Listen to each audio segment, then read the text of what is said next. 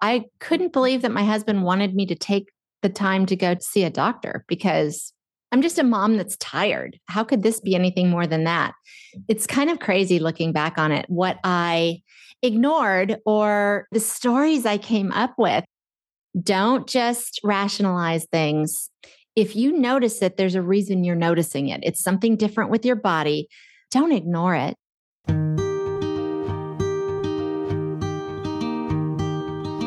Everyone has a story to tell, and we invite you to join us for the Multiple Sclerosis Diagnosis Journey podcast and listen to these unique stories.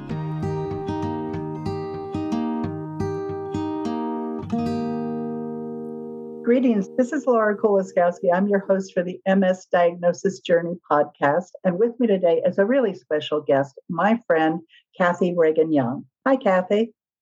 Hi, Laura. Thank you so much for inviting me. I'm thrilled to be here. I am so happy you said yes to this because honestly, in our conversations, I have never said, how did you get your diagnosis of MS? And that is our focus of this podcast, is learning about people's experiences on that journey. So can you just start out and tell me a little bit about your symptoms and whatever you want to tell me? Yeah, sure. Be happy to. It was weird, but I think doesn't most people's MS diagnosis story start with that? It was weird, totally out of the blue. For me, I was 43 years old. I had two little girls, 4 and 6 years old. And I came down the stairs in the morning, having slept a good solid 8 hours, but I was so exhausted. And I remember getting them breakfast and looking out my back window at my backyard and thinking, I couldn't tell you what was wrong with my vision, but there was something wrong. Something wasn't right about my vision. And I was just, this exhaustion and the vision and oh gosh, wait a minute. Now my right hand doesn't feel right. It was just this one thing after another. As I kind of surveyed my body, I noticed weird things. And my husband said to me, why don't you take a little break and let's get you in to see a doctor? And I was like, are you kidding me? This is all because I'm a stay-at-home mom. I'm exhausted. And this is what happens to moms. Didn't chalk it up to anything other than that. And then I was doing marketing at the time and I had a project for an ophthalmologist and I messaged him. I just progressively felt worse and worse. And I messaged him and said, sorry, can't get this thing done until next week. Think I have the flu. And when I explained to him what was going on, my vision was starting to double. He said, meet me in my office tomorrow morning at 7. And I knew he didn't open till 9. So that was my first indication that something wasn't right. And when I went in to see him, he had that horrible machine that's way too close to your face, all of that stuff. And he said, okay, here's the deal. With the eyes, it's sixth nerve palsy, but that's not an answer. That's a symptom to something else. I'm going to call my friend who's a neurologist. You're going to go over there. You're going to talk to him. I think you're going to need an MRI. And anyway, I am abbreviating a lot of this, but suffice to say, I did all of that. And yeah, they said, you've got lesions all over your brain. You have MS. In fact, they said that the neurologist said to me before I even sat down, well, it's MS. And I was like, wait, what? So yeah. Did you get the MRI immediately after you saw the ophthalmologist? Yes. Well, I mean, within, probably a week. I mean, I was fast-tracked because the ophthalmologist and his wife were friends of mine, and his wife was also a doctor. So I was fast-tracked. Then they called their friend a neurologist, and I got in to see him right away, and they leaned on him to get an MRI and get a lumbar puncture right away.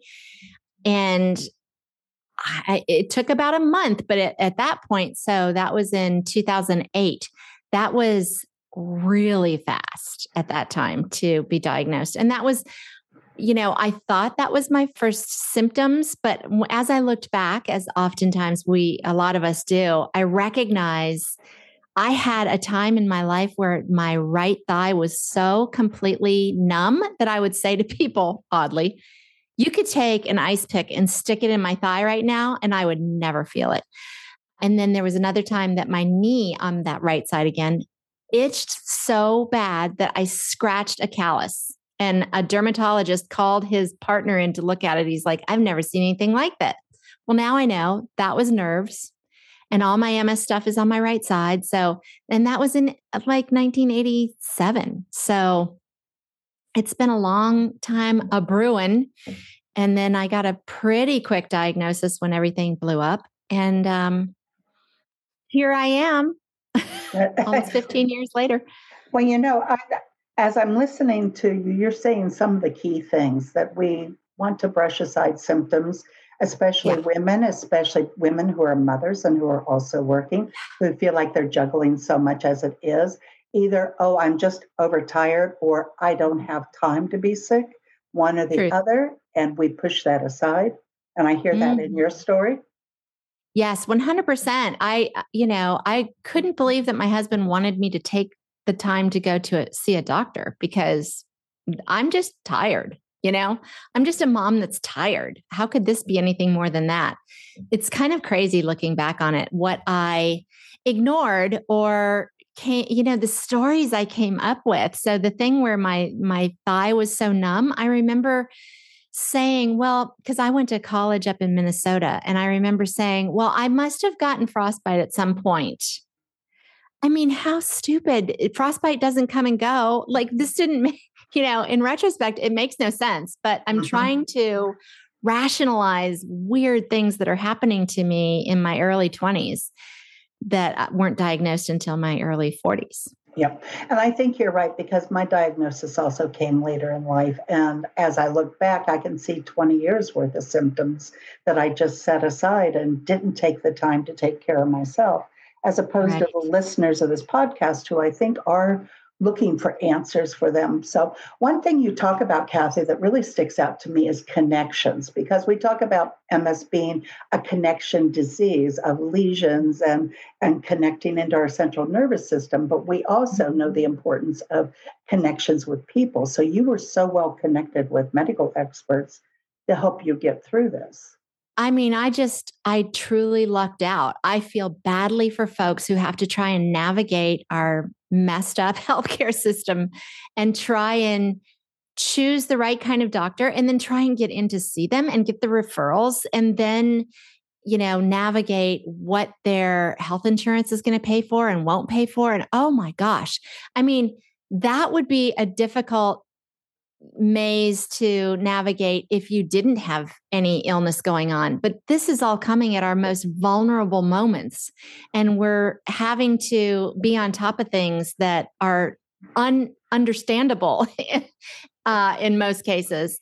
And now you're dealing with the disease. So I got incredibly lucky.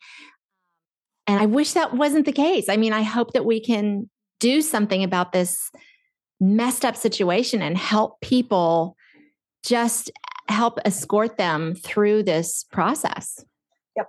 Well, you're talking about that you're incredibly lucky. And I think we're incredibly lucky that you're willing to share your experiences, because I think people will learn from what you have to say here on your own journey. Do you have any advice for people who have perhaps weird symptoms and they're thinking, oh, I wonder what this is, or they've consulted Dr. Google and now all of a sudden they think they might have MS? Yes, absolutely. I mean, I think in the US, for the most part, your first step is your primary care. So get in to see your primary care. Don't just rationalize things.